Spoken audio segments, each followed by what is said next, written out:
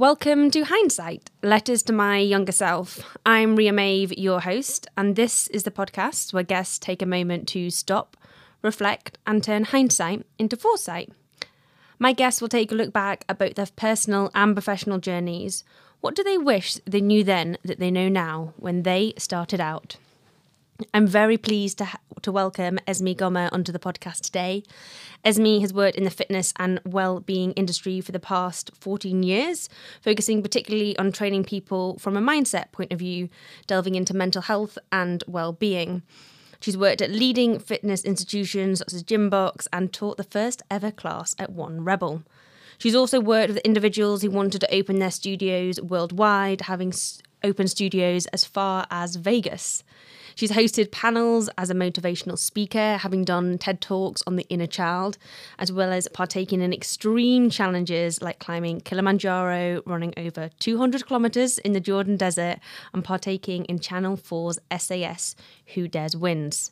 And if this wasn't enough, she's also the founder of the Say Yes Club, which is a 5K every Tuesday evening that meets under the tree in London Fields, which encourages some form of movement, be that to run, walk or jog, with the mantra, say yes to movement because one day you're going to have to say no, which is a fabulous reason why our paths crossed. Welcome, Esmee, to the podcast. Thank you very much for joining us today. Hello, thank you for having me. Thank you for being here. So, how are you doing? I'm doing good. How are things? Do you know what? You know, when you were sitting there, like, reeling off all of that, like, I feel like we've, like, been conditioned in life to have to sit there and be like really like oh tee and like blush and I was like no, I'm going to sit with my head up high, shoulders back and say yes, that's me. Yeah, absolutely. I was loving it / like blushing but loving it. Great. So take me back to young Esmee. You grew up in Essex, I think, and were one of 4 siblings. What was life like growing up? As a G in Essex, yeah, so it's strange actually. Like, if people know me, they probably think, you know, I'm really confident and like out there and, you know, whatever those words mean. But growing up, I was actually really shy. Like I was like a real shy little kid, to the point where like I'd actually be scared to go to a family party. Like I remember if we were going to a party, I'd be like, I don't want to go in. I remember feeling sick at the thought of like being in front of people. But yeah, was quite a quiet, kept to myself, independent kid. Really enjoyed like sport and dancing. Dancing was like my jam. I did Irish dancing. Like so did I actually. Oh yeah, Irish dancing, of course you did. Used to wear the wig and all. But yeah, so love dancing, love movement, love sport. Like I suppose I like kind of was myself through movement. Like I definitely, you know, show. I don't know. Is it showed up? Showed up in movement more than just being a little kid. I was, I was really dependent on movement and dance. And how did you find the academic side of school? I was an intelligent gal. I was. And I was that really annoying kid that like didn't really need to do anything and was intelligent. And my sister used to find me really annoying. Like she was the one who was really good in school and revised and worked hard and got good grades. And I was the one that like picked up stuff really easily, didn't revise and got good grades. So yeah, I liked school. I liked learning. I enjoyed it. I probably, because of that, like kind of took it for granted that I didn't really have to, you know, really think and work hard. And that probably bit me in the arse a few times. You know, I was the last minute person the day before like a test or whatever who's like revising till like midnight and then would get up and go and do it and make myself feel unwell. And you had three siblings, 2 sisters and a brother. Were you close to your family? Yeah, extremely close. We've got Kyle, my next sister Kira, and me are like extremely close in age. There's 16 months between me and my sister, and then I've got my younger sister who's 7 years younger.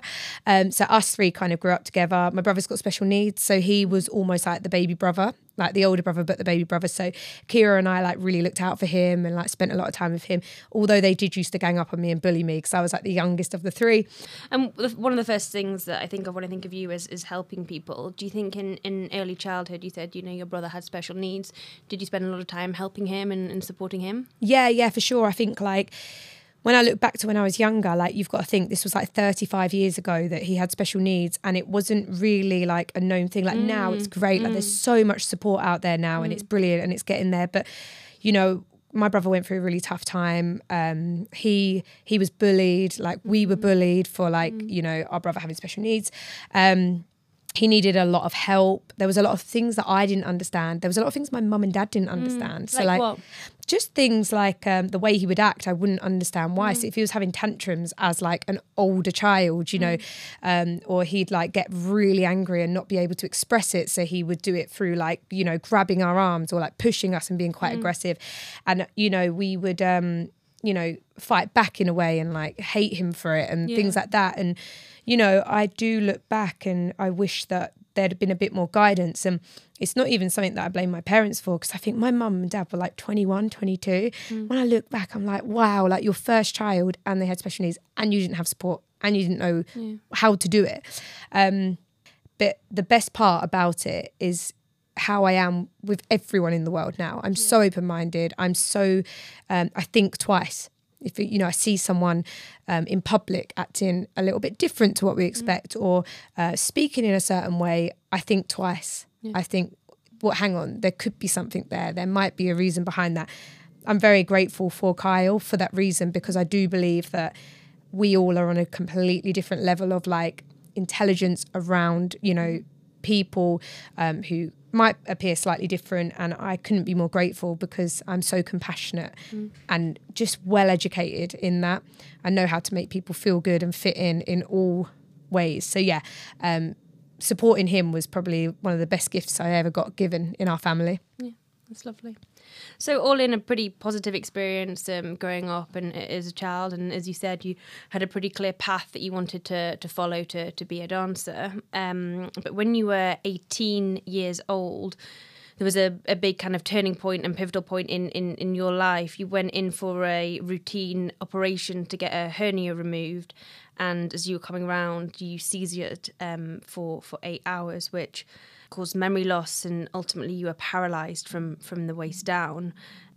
As I mentioned, you had plans at the time to go to dance college in a matter of months, and you know you were told by the doctors the devastating news that, you know, you were never going to walk again. Talk us through that time. Yeah, it was a real turning point in many ways. One of the biggest ones that I always remember is how quickly I grew up in that moment from being, you know, I was 17. Turned 18 by a month, and then this happened. So, you know, I was still a kid, and I haven't necessarily had a very you know, privileged life. Everything that I've kind of got, or my family have got, we've really worked for. We've, you know, we've my family have had to work. You know, my mum had to work, my dad had to work to be able to feed us, and you know, try and do some nice things here and there, but had to grow up massively and look after myself to get through it, but also had to face, you know, grief of something that I really did believe was my future. That bit was really hard, grieving this almost vision and idea of what your future self was going to be doing. Sure. And, you know, I'm sure during that time there must have been some pretty dark moments. I mean, what did you turn to, or who did you turn to kind of draw strength through that time? You know, you spiritual or religious at all, or, you know, where did your strength come from? Honestly, I turned to me, but not knowingly. I didn't do it because I knew how to do that. I didn't turn to me because I was like, you know, like with how you say like religion or, you know, what people believe in, they've been like conditioned or know to turn to that. I wouldn't necessarily say I was spiritual, but I was without realising, if that makes sense. It was always in there. I just didn't know. I remember laying in the hospital bed, visiting hours had ended. I got a horrible, overwhelming like sense of anxiety go through my body, a sick feeling of anxiety. The kind of feeling that you get when you feel like you're homesick as a kid. You know that feeling where like you might be at a friend's house and in the middle of the night you want to go home and you feel sick. Yeah. It was like that. And I remember thinking in that moment, I can't get up and I can't shake it off. And that's what I've learnt to do all my life, is use movement as a way of shaking off feelings. And, you know, and I can't do that. And I can't call my mum or my dad. and I can press the buzzer for the nurse to come and just make something up. Yeah. Oh, I need this, I need that. Just It's not the same as your mum though, is it? You know. And I think even pressing it so that they come over, hey, you okay? And just make something up. Yeah, like, can I have this or can you do that? Or I think like I need my pillow moved because I just wanted that feeling to shake off. And it was that moment where I was like, realised at such a young age that, wow, I've spent my whole life finding a way out of feelings, which is basically distraction. You know, like you wake up in the middle of the night when you're a kid and you have a bad nightmare, so you go down to your mum and dad, or you know, you get up and shake something off when you got a horrible feeling, or you distract yourself, and now we pick up our phones and whatever it may be. When you're paralysed and you can't move and there's nowhere to go and there's no one around you that you really, you know, want to turn to, like strangers that are dressed in nurses' outfits and doctors, I suddenly was like, hang on a minute, it's me. That's the moment I realised. I said, like, the only person that can help you right now is yourself. And it was a groundbreaking feeling to have. When I look back now, as 18 years old, I was a baby. But that's quite a remarkable, you know, thing to think at 18. Like, where do you think that inner strength came from? I think we've all got it. Okay. I think we've all got it. It's just when you unlock it. I think we are all able to unlock it if we're willing to. And the only way you can unlock that is to be in what is considered to you the depths of hell, like the worst thing you could possibly imagine. And I got put in that because I got paralysed and life put me in that situation.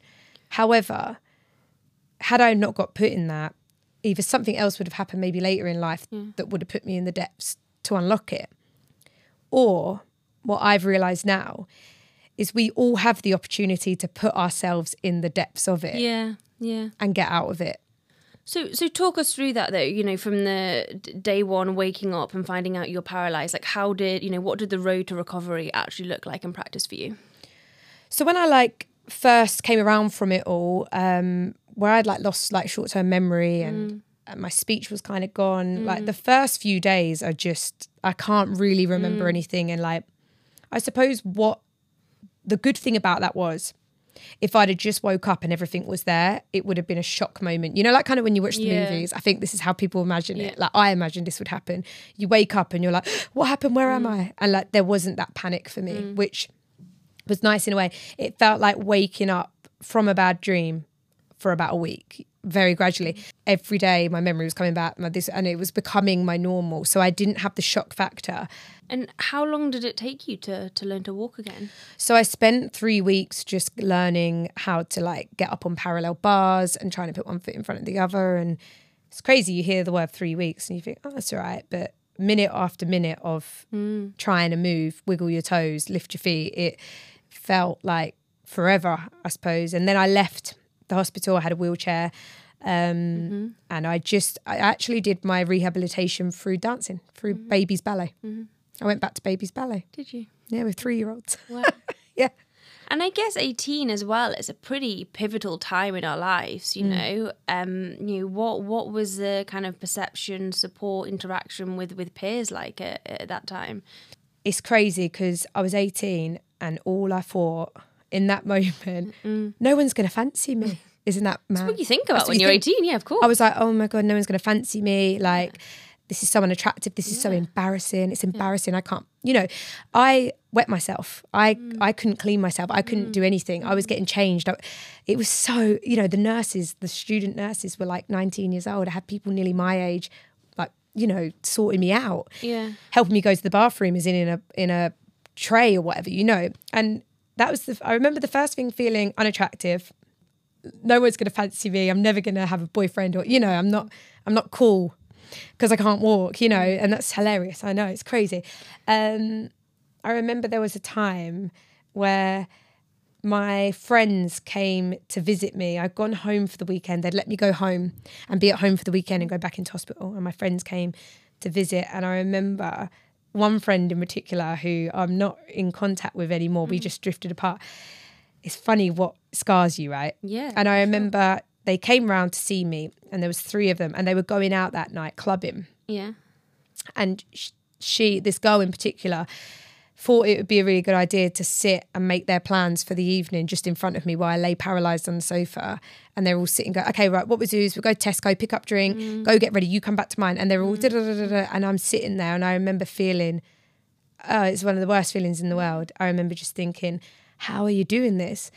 And then, you know, it just went over their head and they're all blah, blah, blah, blah. All right, see you later, bye, and left. Yeah. And I think that was one of the worst moments of my life. Like it was that I couldn't explain how sad I felt in that moment. Super isolating as well, right? It was that I remember that moment so well because that moment spun me into like depression. And I had depression when I came out of hospital and I went into depression then. I remember thinking, I never want to let anyone feel how they've just made me feel. It's funny that you say that now though, because one of the things I think about you, you know, you're always so inclusive, and we'll come on to it in a minute, you know, how we met in the Say Yes Club on a Tuesday where we go for a run. And I remember the other week someone you came and you were like, you did speak to them, didn't you? You did speak to them. And I was like, yeah, I did, don't worry, you know. I'll hold everyone accountable. Yeah, you're like, you have made them feel inclusive. What's their name? Yeah. Tell me everything. Someone did speak to them, didn't they? Did someone speak to them? I'm too busy. You better have done it. Yeah, I'm like, yeah, I did. All good. Okay. You know, incredibly inspirational. You know, that whole period. I guess the one other thing I want to ask before we move on, you know, I think it's remarkable. You know, you finding the inner strength and being able to overcome that.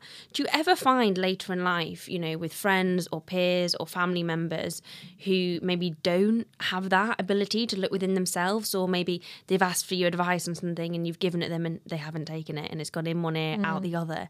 Do you find that frustrating? Did you find that, like, you know? I think when I first went through this experience and came out the other side of it, I turned really, really hard. Yeah. And ice cold. And I had no tolerance. And some people get stuck like that. Yeah.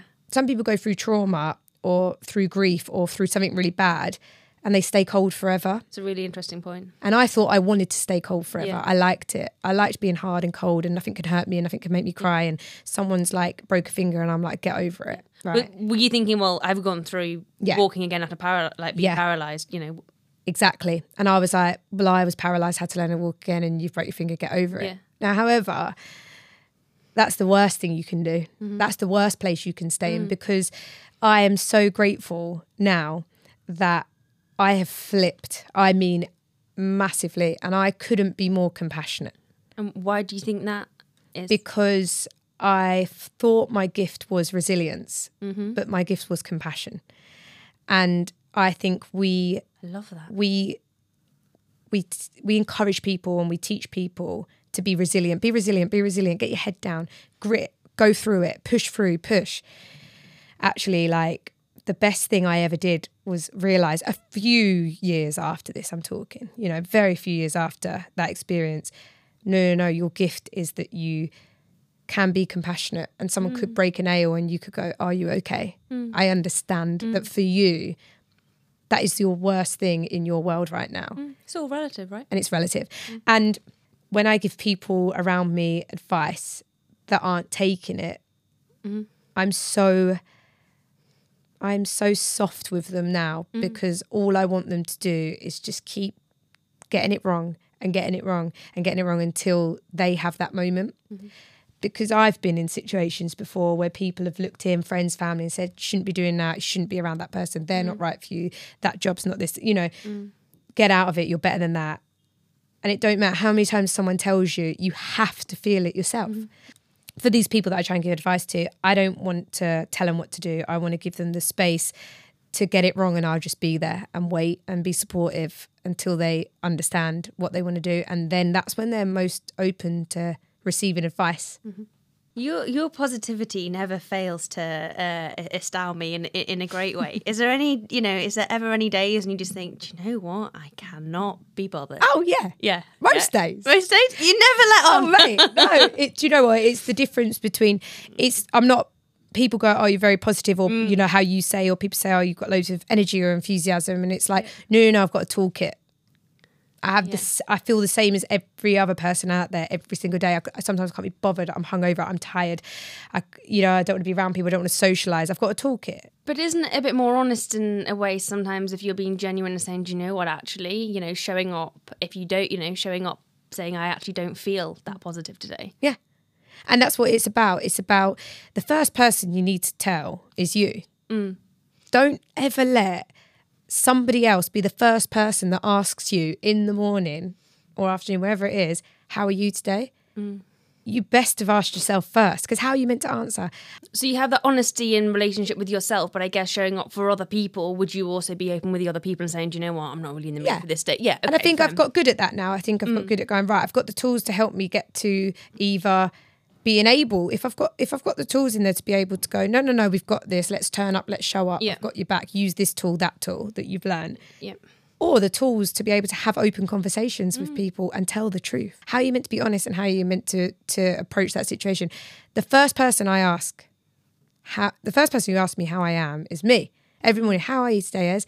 I'm not all right, if I'm honest. Sure. I feel rubbish. I'm not motivated. I actually feel a bit insecure. I've got a bit of anxiety. The thought of actually being around people is making me feel this. All right, no worries, Ez. Yeah. Let's get our toolkit out. What can I do to help you? How can I support you today?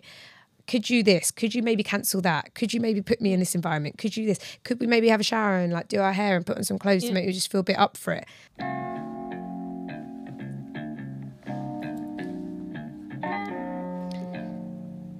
So the next thing I wanted to touch upon was the Say Yes Club, which is how we actually met, as we said, under the tree in London Fields.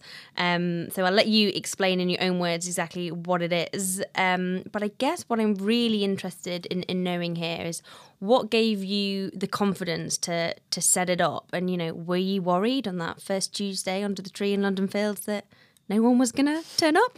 Mate, like worry is not even the right word. I mean, it was crazy because I knew I wanted to do it for so long. Yeah. And I knew it was meant to happen and I knew it was destined to happen and I was meant to do it. Yeah. I knew it. So what is the Say Yes Club for people that don't know? Say Yes Club is, after I got paralysed, I made a promise to myself when I was moving again that I will keep saying yes to movement until the day I have to say no again. And again is the key word. And it's inevitable for me and for anyone listening to this and for you.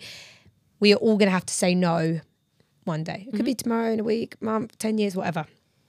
I wanted to share that message. So throughout my fitness career and over the past few years, it's been helping people say yes to things, either getting into movement and, just exercise, or saying yes to things that they never thought they could do and then doing them and feeling like a legend. And I love that feeling. That's all I want people to feel. I want people to do things and go, I didn't think I could do that. And then they do it. It's the best feeling. I think it's so humble of you as well. I mean, you're smashing out ultramarathons and someone that's like hobbling around a 5K and you're like, yes, you've got this. You're doing great. It's like, you just did an ultramarathon, but thanks for the support. Again, it's all relative. Do you know what I mean? And I think one thing that I want everyone in the world to feel is the feeling of crying with happiness for themselves. So you can come on a Tuesday and walk, run or jog, right? Yep, so you come on a Tuesday, it's a community of movement, you walk it, you jog it, you run it, so there's an answer for everybody, and even if you can't walk it, you cycle it. If you can't cycle it, if you're in a wheelchair, you wheel it. Like, we will find a yes for everybody, and that's the whole point of it. And this wasn't the kind of first time that you'd done a run club, I guess. I'm interested to know what gave you the confidence to set this up and, previous experiences. Yeah, I just, like I said earlier, I knew I wanted to do it and I knew it was going to happen. I probably had imposter syndrome. I did the whole, no one's going to turn up. What if no one likes it? I did the whole, people will turn up and then they'll dwindle out and then 6 weeks time there'll be no one there and what's the point? And that kind of self-talk that you do because you're just already future sad that it's not going to work. So you're like, what's the point anyway? So I would just remember I'd been working in on a business with my old business partner. And that had come to an end and I was quite sad at how that had ended and I had to grieve that kind of ending. The business that we'd been in together, I was grieving that. I allowed myself the space to do that. I nearly went into panic mode when that ended and went quick, like I've got to do this and do that in a week. And I was like, nope, take the time. feel every inch of it. I'm going to go and stand under the tree in London Fields. I'm going to make a pin drop on Google Maps. So if you see the pin drop, it says the Say Yes Club pin drop. And I'm going to stand there and I'm just going to put it out. And I was so scared, honestly, so petrified when I put that Instagram post out on my stories, because you feel vulnerable. Yeah, of course. You feel so silly, like people are going to be looking, going, oh God, she's doing a community run club for free on a Tuesday. Like, you have all these things going through your head. And I put it out. I remember someone messaged me and said, hey, I'm really anxious about coming. And I remember writing back to her, I need to find that message because I don't even know who it was now. And I remember writing back to her saying, yeah, so do I. I'm anxious. You're anxious about coming. Try how anxious I am. I'm 5 times more anxious. Yeah. So it's catch-22. So please come. You might be the only person. Yeah. And then I just remember standing there and all these people turning up and you turning up. Yeah, I did. I came on my own, I came on my own, and it was, it's one of the best things I've done this year. I've met a great bunch of friends and, have similar interests, and it's great. And also, people always walk by saying, hey, what's this? Can I join? What's this? Yeah. And you're like, yes, a run club. Want to come now? And they're like, oh, no, but next week, I'll be there. Yeah. So yeah, great. So I'm interested in, you've achieved all these things, you've worked with all these brands, you've set up, the Say Yes Club. Who inspires you in fitness? Now I'm who I am now, and when I'm asked like who inspires you, actually my community members inspire me, and I think it's so strange because they probably don't know it. Like, they probably think that I think they're coming to me to be inspired by me, and I'm almost on the pedestal. And I feel inspired by the community members that come, by the people that have never exercised and they turn up, by you coming on your own. Like, to me, that's inspiring. I'm like, yeah, I'm standing here and I know how to run and I know how to, and I feel comfortable in my fitness gear and my trainers. But yeah, you turning up on your own in an uncomfortable environment, that's inspiring. One of the biggest gifts I think, that you have, and I don't think many people have this, is the, and I made a joke about it earlier, but the ability to encourage people. You do ultra marathons, you have, taken on all these big fitness challenges, but, run clubs can be quite an intimidating place to be. With you as well, you have that ability to help people no matter what their starting point is. And why do you think you've got that? What is it to think about you that has that ability to encourage people of all abilities? Maybe because I have felt that feeling. Okay. Maybe I've actually remember being in school, like when you like talk to people, oh, what do you remember being a kid, and like how is it? And I just think I always remember feeling like, what if they don't like me? I always remember in my friendship group thinking like, oh, they don't actually like me. They just maybe they want something from me, or I always felt like people liked me because they wanted something from me, or people liked me because I was an addition to something, or an extra number, and it wasn't until I was actually older that I realised everyone felt like that. Yeah. Like, I thought I was like, oh, the kind of saying like, oh, I was the black sheep. I think everybody has felt like the black sheep for some reason in their life. And like I said, I hate the feeling of anyone not feeling like they should be in a room or in a group or in an environment, like that sick feeling that we were talking about earlier, that homesick feeling, or that feeling that my friend when I was younger made me feel when they were all going out and have like that. I don't like the feeling of anyone feeling like they shouldn't be here. And that's deep, but that's so lovely.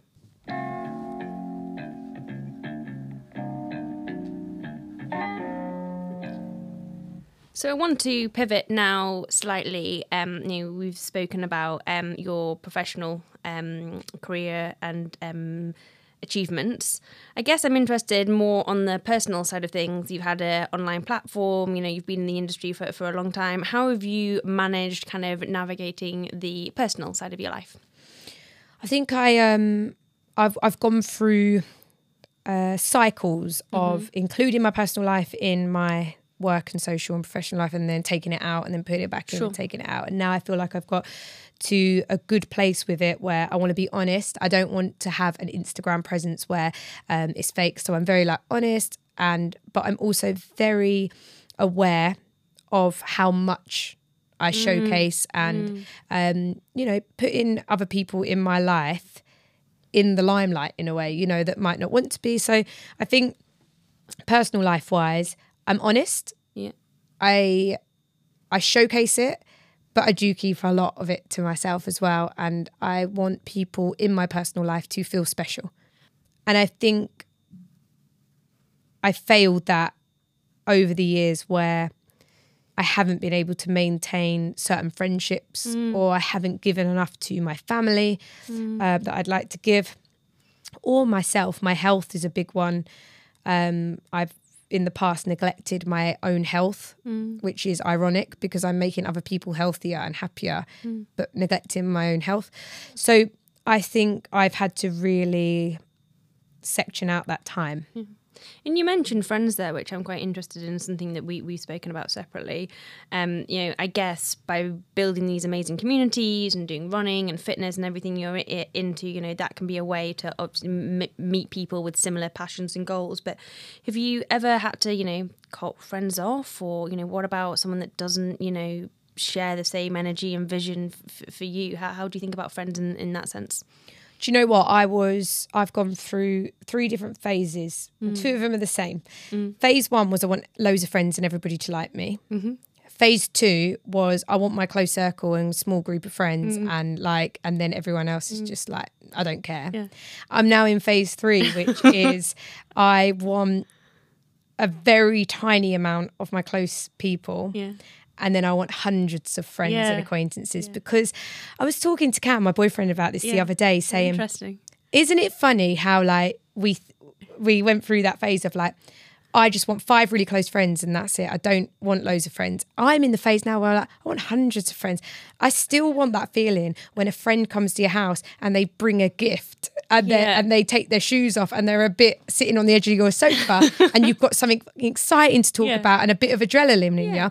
Whereas I used to think I want the really close friendships where you feel so comfortable in my house. You can walk in, chuck your shoes down, lay on my sofa, eat out of my fridge. Now that's fun and that's nice until you get taken advantage of. Yeah. But also different friends can serve different purposes, right? Like your closest friends, you can share everything for once, but you can also have a great friend that you meet up with twice a week and go for a run and, you don't have to speak to them every day. And, so I think different friends, serve sometimes, different purposes. What do you think of the phrase, you're the sum of the 5 people that you spend the most time with? Yeah, I think it's massively true. And that's why I've had to, in answer to your question earlier, have I had to cut people out? Oh, yeah. I've had to do the snip, And how do you do that? How I thought was the right way to do it, but there's not a right way to do it. How do you tell someone that you don't want to be friends with them anymore? Breaking up with a friend, I think is worse than breaking up with a partner. How do you do it? How do you do it? What's the right way to do it? And, I did it. I've done it probably. Do you know what? It's really funny because over the past, I'd say 4 years, I've done a friendship, a working friendship, and a relationship friendship, love, partner friendship. So I've got rid of someone from my love life, my work life, and my social life. 3 people who all shared similarities. Yeah, what were the red flags? Was there a common denominator there? The common denominator was I gave them so much and they took, and it's not their fault. Yeah. But it hurt.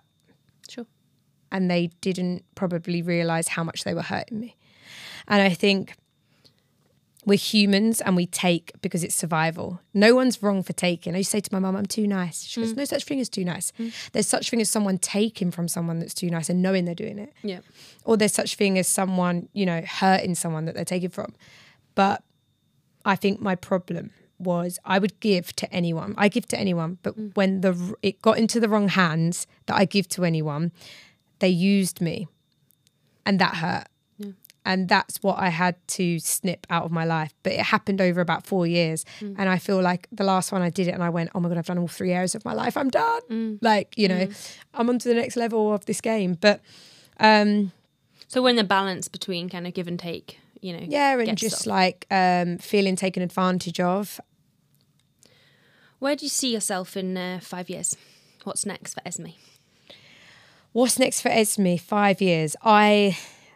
I want my mission to be to help as many people say yes to movement as possible, get as many people moving as possible. I want the Say Yes Club to have multiplied across, you know, whether it's across platforms or the UK or the world or whatever. That means I want little pop-up communities of the Say Yes Club just everywhere.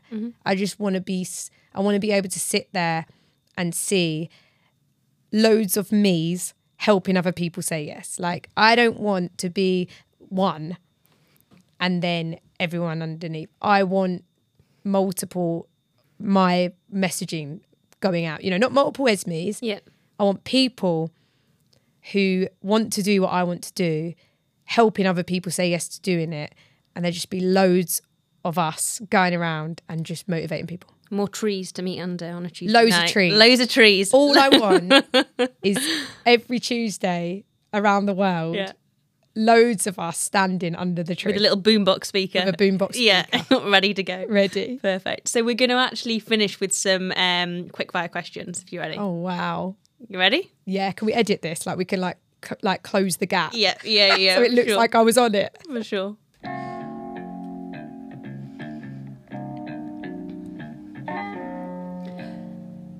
Okay, some quick fire questions to finish up. Non-negotiable for you. Movement. What fills up your cup? Connection. What makes you good at what you do? Honesty. What do you think people misperceive about you? That I'm like super confident and everything's perfect and life's great. I'm really motivated. I don't feel sad or I don't feel anything else like other people. Street smart or book smart? Street smart. Work or play? Play. Hardest thing about being in the fitness industry? Hardest thing about being in the fitness industry? People who are dishonest about being in the fitness industry. Yeah, fair enough, fair enough. Night in or night out? Night out. What's your love language? Words of affirmation. Fave book? Conversations with God. And last podcast you listened to? Fern Cotton, The Happy Place. Very good one. So, given everything we have discussed, taking a look back now and with the benefit of hindsight, what advice would you give to your younger self? Just be honest. Be honest with yourself, how you feel, and with others. I think being honest is easy. Lying is difficult. Is there anything you would do differently? If I could do it differently, I would have done it sooner. Interesting. Having the courage to do it sooner. Yeah, I would have done everything sooner because we don't know how long we've got. And I always have that fear of I've cracked it and then it's too late. And I think, you know, if I could give advice to little Ez, I'd just say, just do it now. Do it now. Like, just, you know, if you've got, one of the things as well I would have said to myself, and I wish I knew this sooner, if you've got a gut feeling, you just go with it. If someone makes you feel off, you're right. It doesn't matter why. The why in it doesn't matter. If something makes you feel off, you're right. Listen, because it's a waste of time. Well, I'm just thankful that you did it at all and our paths crossed. So thank you so much for joining us today, Esmee. It's been an absolute pleasure having you on. You have such an infectious energy, and I think it's a really rare skill that you have to encourage people of all abilities and really getting the best out of them. So where can our listeners find you online to learn more about you and the Say Yes Club? So the Say Yes Club on Instagram is the Say Yes Club. And then also my Instagram page, Esmee_LDN. And that's if you want to just see me doing really stupid stuff and me saying yes to him. Great. And thank you all very much for listening. You can find us on Spotify, Hindsight, Letters to My Younger Self, where I will be publishing new episodes every week. and on Instagram at Benefit of Hindsight Podcast. If you've enjoyed today's episode, make sure you follow the show so you are notified of new episodes coming out. And if you fancy leaving us a review, even better, as it really helps other people find us as we are new. Lastly, if you have nuggets of hindsight you'd like to share with us, or you have suggestions of guests that you'd like to hear on the show, please drop us an email at benefitofhindsightpodcast@gmail.com. We would love to hear from you. Look forward to speaking to you next time.